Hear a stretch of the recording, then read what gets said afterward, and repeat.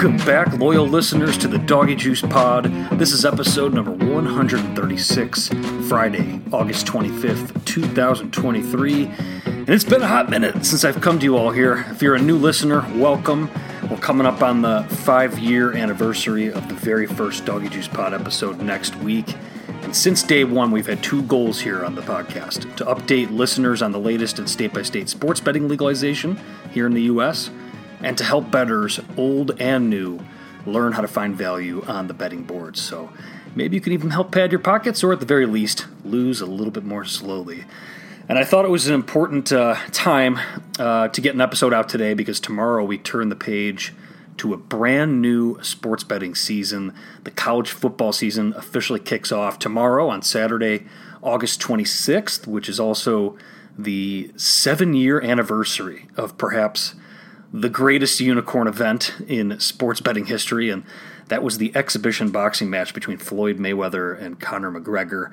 Can't believe it's already been 7 years since then, but I know that was a landmark day for a lot of people in the betting space, and really something that I don't think we're going to see again in our lifetimes in terms of just sheer betting value on one option and just a square, sharp divide that we'll probably never see the likes of, at least at that level, again. Although never say never, because a lot can change, especially in this industry, and a lot's changed in the 7 years since that happened. But I always use the first day of the college football season as a marker to turn the page and officially begin a new sports betting year in my documenting in my records. And I know a lot of you do the same. The doldrums of summer about to make way for the craziness of the fall, with football in full swing and basketball and other sports starting their seasons as well. So what a better time to come back here with a fresh new episode than right now, because I know all of you are looking forward to that new season as much as I am. I hope life's been treating you well since I've came to you last, and that you've been enjoying the summer and staying out of trouble. Life's pretty good here in DoggyJuice land. Mrs. DoggyJuice is giving birth to our first child, a baby boy, due on September 23rd, so about 4 weeks out from that. And it's a little wrinkle I'm going to be having this season that I haven't had in the past, so should be interesting. But this will be a quick episode. I'll have just a quick legalization update with a few nuggets on recent industry news as well. I'll share some thoughts on this year's Bet Bash in Las Vegas, Bet Bash 3, that happened a couple weeks ago. And then I'll take a look at some season prep strategies, a bit more about my off-season summer process that I've gotten into over the years, and dive a little into college football as well, with some betting tidbits as we prepare for the new season. Let's get going. So entering the 2023-2024 betting season, we now have 34 states plus Washington, D.C., that are offering some form of legal regulated sports betting here in the U.S. And we have 4 more jurisdictions that have legalized sports betting but aren't operational yet. And that's Maine, Vermont, Kentucky, and Florida. Florida's the big mess right now, just because it's really just mired up in the courts right now. But you can read up on some of the developments there. It is possible that we get sports betting in Florida quite soon. Although there'll just be one game in town when you do see that. Kentucky's probably the biggest story in terms of a new state that's finally coming on, and it'll be really interesting to see how those Kentucky Wildcat college hoops games are lined in Kentucky this fall.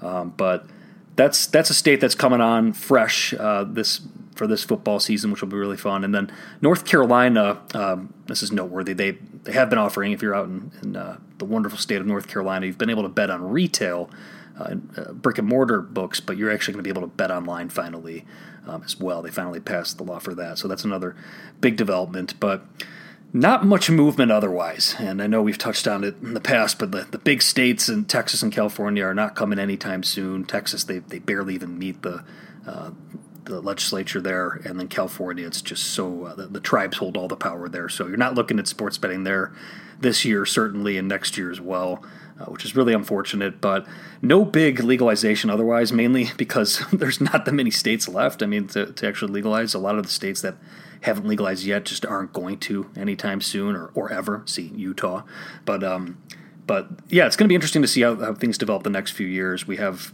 like I said, 34 states offering it now, so we've come a long way in the past 5 years since PASPA was overturned, and it's obviously going to slow down a lot more in terms of new states coming on board. But more will come on board, and I'll of course keep all of you posted as they do. But outside of the legalization front, a lot has happened in the sports betting industry this summer. We've seen a lot of consolidation, a lot of M&A activity, which I've touched on as being something I expected to happen as we enter this new phase now with companies trying to show profitability and cut costs and just to keep investor money flowing in and interest in the companies as well. So you've seen a lot drop out. A lot of books, names that you've heard of, some names that you haven't, are no longer in the sports betting game. Obviously, Barstool dropped out. My old company I work for, Play Up, is out as well. I won't go into any specifics there, but you can Google what's happened over at Play Up, where I've been away from there for about 16, 17 months and counting now. But that's another one that's in the graveyard, so to speak. Obviously, the big news with Penn dropping Barstool and now going with ESPN or ESPN Bet. That's something I'll dive into. I'll give you my thoughts more about in future episodes because you can make a bull and a bear case for that marriage with Penn and ESPN. But I have my skepticism about how that's all going to work out. But maybe we can dive into that on a future day. And then WinBet, that was another big one that dropped out of almost all states just recently, just a few weeks ago, which is a bigger name that a lot of people do know about. So there's been a lot that have left. I mean, last year, Fubo Sportsbook hung up their cleats. Maxim Bet left. And then you've had a couple of smaller players drop out as well in some other states. I think Colorado, which had the most sports books or close to the most sports books, along with New Jersey or online sports books, they're under 20 now, under 20 available outs, which is still a lot relative to other states, especially the state I'm in here in Illinois, where we got 7. Although Circa, notably, is going to be opening up, although they keep pushing back that regulatory launch timeline. Always take an over on a regulatory launch timeline, I say. But that'll be really exciting. I think Circa, they're looking at late September right now, although I'm a little skeptical they're going to get it done by then. But looks like they're getting close for Circa in Illinois, which will be a really nice thing for us bettors here. But yeah, there's a lot of books that have dropped out of the game. We're seeing that consolidation in the space. Expect a lot more of it. I'd be remiss if I didn't mention the exchanges in New Jersey. I'm rooting for them, namely Sport Trade and Profit Exchange. They've at least shown to be shown a little bit of promise early on here. Obviously, it's really difficult to pool liquidity when you're limited by the Wire Act and can only do anything within one state. But I just love everything they're doing, and they're definitely thinking about things the right way over there. And I've had the pleasure of meeting the leadership teams in both those companies, both those exchanges, and they could not be nicer guys, young and hungry guys. And that's really where we're at as an industry. That's where I've placed myself as well as an attorney working with sports betting startups. It's really the new tech, the exciting new niche brands, whether B2B or B2C, that are going to really shake things up in the industry, especially as the regulations continue to change and people get more educated on the lawmaking side and on the regulatory side. So there's a lot of excitement, a lot of reason for optimism, but we are going to see, I think, more smaller minnows get gobbled up by the big boys, but make no bones about it. I think young, exciting tech companies are where it's at in the future, and there's a lot of excitement on that front. So another thing that we've seen is an ongoing investigation in Iowa relating to players and training staff involved in sports betting. It's really a huge mess over there, something to pay attention to. I think we're all turning a blind eye if we think that it's only happening in the state of Iowa and only those two specific programs, University of Iowa, which happens to be my alma mater, and Iowa State out of Lames, Iowa. Apologies to the Cyclones fans, but yeah, that's something just to pay attention to because it's really I'm hoping that there's not too many knee-jerk reactions on that, with college betting and stuff, because it's so important that we keep college betting above board and legalized. If people are calling to ban college betting altogether, it's not going to get people to stop betting on college football. It's just going to bring the betting action back into the black market, and you won't be able to monitor integrity anywhere near as well. And it's important that we get this right, though, too. So there are some exciting developments in that front. I know Prohibet, which is a product of odds-on compliance and U.S. integrity, two great companies in the sports betting space. On the compliance side, they have a new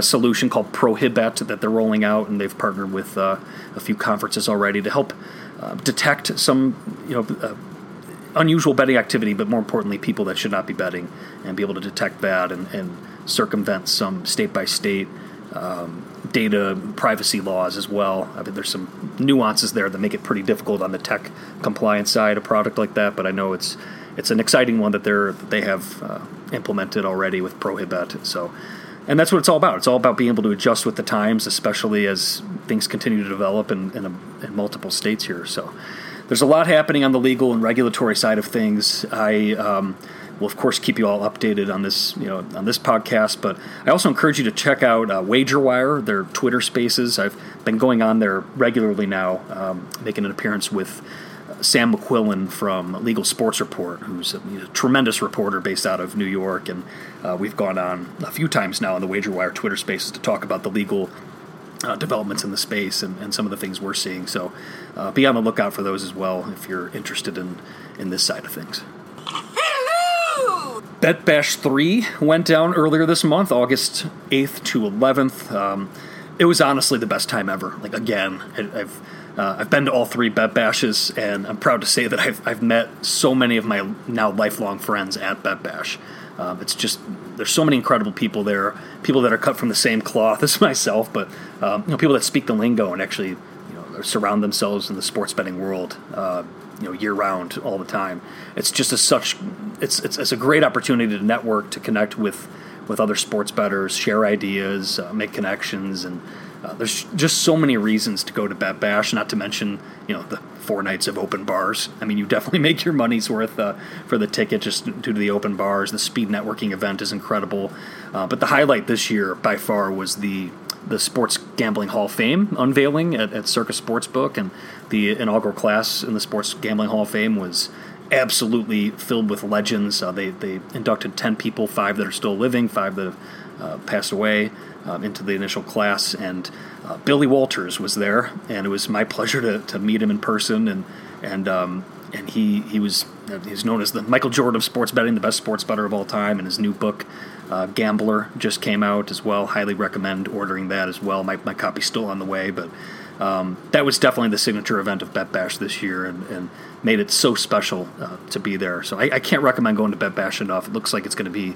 every August in Vegas from here on out, and it's just a hell of a time. So I really, if you're really into sports betting and trying to do this thing, and even if it's just a small passion of yours, it's really just a fantastic event to go to, and I cannot recommend going enough.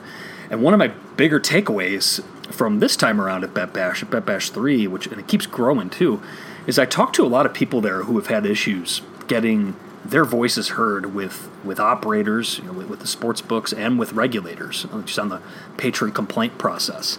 And some guys I talked to in multiple states have said that they filed a formal complaint with the regulator and didn't hear back, like, for a long time, ever. And a lot more, and I've had this experience myself, and I know a lot of friends that are currently going through this and have in the past, but a lot can't get answers out of sports books themselves. They'll have an account restricted, or money just disappears, or bets disappear, and they're not able to talk to someone that's competent at the sports book. A lot of the time it's because there's just a natural disconnect, unfortunately, between the AML and fraud teams at sports books and the customer service teams. There's just a broken line of communication. But I think the biggest reason is because most of those people that are on those teams just don't know sports betting. They don't know the lingo. They don't know how things work. And when you're in an industry like this right now, with the tech compliance, it's so limited, like the rules and regulations make it really difficult for sports books, and you're always reliant on your third-party tech, and so much can go wrong. That's usually the reason why so much of this happens, is due to tech issues, when these operators, the sports books, are reliant on the tech, but that's not communicated properly within among these organizations, and especially on the customer service side, to be able to relay it to patrons and bettors. It's frustrating for a lot of guys. So you definitely should have your voice be heard. Things should definitely not be this way, where you can't get an answer out of anyone, and you have no guidance on why a decision was made, or if you were limited. I mean, it's frustrating for a lot of guys. So if you have any issues with sports books yourself, don't hesitate to reach out to me, and I'll see if I can help out however I can, because it's a unique time right now, and I'm hopeful that the education just gets better on all sides, both sides of the counter. But yeah, Bet Bash was incredible this year, and if you haven't been yet, definitely look at making it a priority to book Bet Bash 4 in Vegas next August. All right, so we got a new sports betting season upon us, and those who are more prepared and have an action plan early on at this stage, before the games even kick off, and in the NFL's case, weeks before the regular season kicks off, those who are prepared are able to set themselves up for success, just like anything else in life. If you're failure to prepare is preparing to fail, but it's very true in sports betting as well. And for some of you, it could be as simple as just funding your accounts ahead of the season and making sure you have as many outs as possible, because that's the single edge we have. I always say this, the best thing you could do as a bettor right now without doing any extra work to learn anything or crunch numbers or learn teams or anything like that is to add as many books as possible to your arsenal, to have as many outs as possible, to make sure you're always getting the very best price in any market you're looking to bet, because you're going to lower that synthetic hold and you're going to be able to put yourself in a position to at least lose more slowly over time. But that's the simple thing we can all do, is just to make sure we have as many outs as possible, and making sure those outs are funded properly ahead of the season, because the betting boards are going to be lighting up soon enough. I mean, they already are. And promos and the regulated sports books here in the U.S. won't be as good anymore as they have the first 5 years, as companies look more towards profitability. But there are still some nice sign-up bonuses out there to take advantage of, and definitely worth. It's free money you're leaving on the table if you're not signing up for those books. So there's also free odds tools out there that are at your disposal that have never been there before in previous years, although last year as well. But you got Spank Odds through Spanky. That's still free right now to get that. Unabated, which I've talked about on here, and they don't pay me anything to say this, but I've used them as a customer myself. It's fantastic. Just seeing the odds moves in real time at certain books, especially right now at this unique time with a lot of books at our disposal with the shitty tech that I talked about earlier. You can really take advantage, especially if you have the top-down approach, and just pick off stale lines and take advantage of mispricings really quickly just by having those tools at your disposal. So I highly recommend adding an odds provider, or like a Spank Odds or an Unabated to your arsenal heading into this year if you don't have that already. For me, on the prep side of things, a lot of my work early in the summer with my process is analyzing coaching personnel changes, offensive coordinators, defensive coordinators, some of their assistants that they're bringing in. But I do that as much as I analyze player personnel changes early on in the summer, because when working on my priors, when I'm handicapping and power rating teams heading into, especially in college football where there's so many more teams to look at, taking a big picture look of where a program is and what type of scheme changes we can expect in the fall, that's as important as any number crunching or assigning number values and adjusting those number values to players in the offseason, because it really gives you a big picture roadmap of what to look for on that team. And there have been a lot of changes in both college football and the NFL on the coaching side of things this offseason. You're seeing a lot more younger coaches come in the NFL, embracing analytics, which is exciting, and in college football as well. I mean, coaches make programs in college sports, and everyone knows that. But there's been a lot of changes, a lot to stay on top of. But on my end, with my process, it's really only until July. It's when I start honing in more on my player ratings and really carve out my priors with player ratings at that time. And I'll hit a few single game bets or game of the year bets at that point if I see value. Of course, regular season win totals being a big part of the process as well. And so I would say early on in the summer for my regular season win totals, I'm really just trying to pick off good prices on certain teams where I have a strong feeling or strong, a strong probability that the number's going to move a certain way on them. Then I can justify firing before putting in a lot of the work on player personnel and player ratings, and even before the work I put in on coaching personnel changes. But I do a lot more of my season win totals starting in June, July, but especially July after I start diving more into the player ratings and really get a more solid number on my prior. So I'll have a pretty solid number on most teams by early August, and then I can fine-tune that as teams return to camp and things really get going. And it takes a lot of work to prepare, but the more prepared you are, the better off you're going to be in sports betting. And it's always interesting, too, with early season power ratings adjustments and whether or not you're overreacting or underreacting to early season results. That's part of the art of sports betting, no matter what people tell you. And that's always a big challenge. But that's something as well. And I know I've gone into that in prior podcast episodes, and I'm sure in future episodes as well can dive in to that as well, because there's a lot of people that think differently on that front too.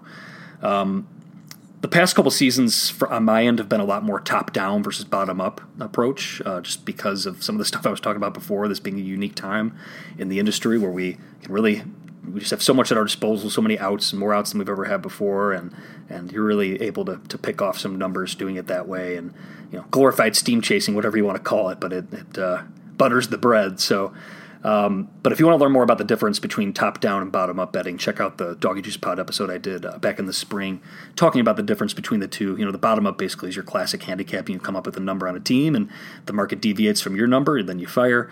Top-down, you're really not doing any handicapping or originating. You're really just playing the market and using a source of truth. One of the sharper books that I brought up in that podcast as your source of truth. Books that actually take money from bettors and take a bet and don't limit winning bettors, because when you're looking at betting splits too, and I did another episode on that, it's completely useless to look at betting splits in a sports book that's not taking sharp action. And unfortunately, that's the majority of, if not all, most of, not all, but most of the regulated U.S. sports books. So definitely check those out. But I've definitely on my end become more of a top-down approach better than a bottom-up, which is really what I started doing more.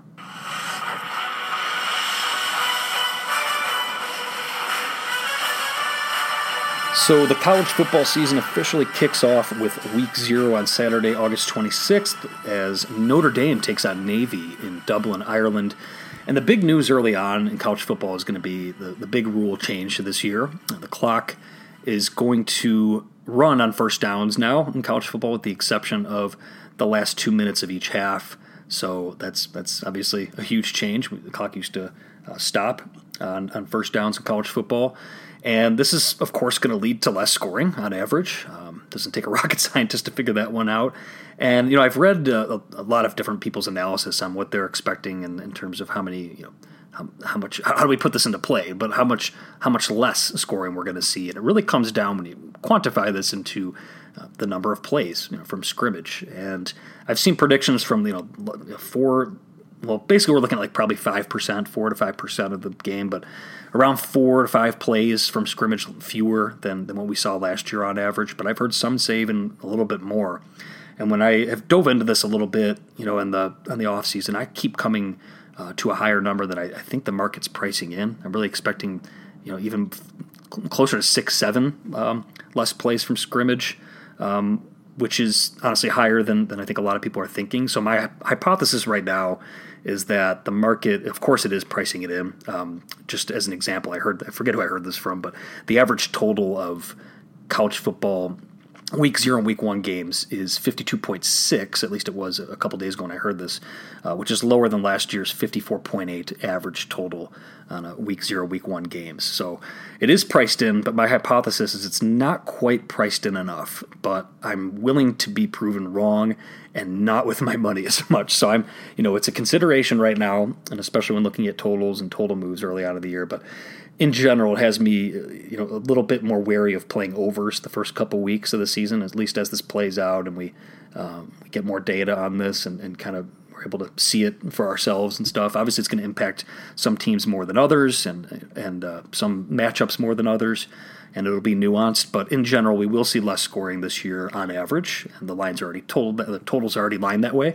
But I'm thinking it might even be a little bit lower on average than some are even thinking. But we shall see. But that's going to be obviously a huge development in college football this year and something to pay attention to. And that's it. I hope you all enjoy the games this weekend. It's going to be fun to have football back on the gridiron that actually matters, and there's some good matchups out there. And, of course, next week on September 2nd, we have the full slate, the official Week 1 with it's just going to be wall-to-wall college football action. So really, really looking forward to that and diving into college football again here in the very near term.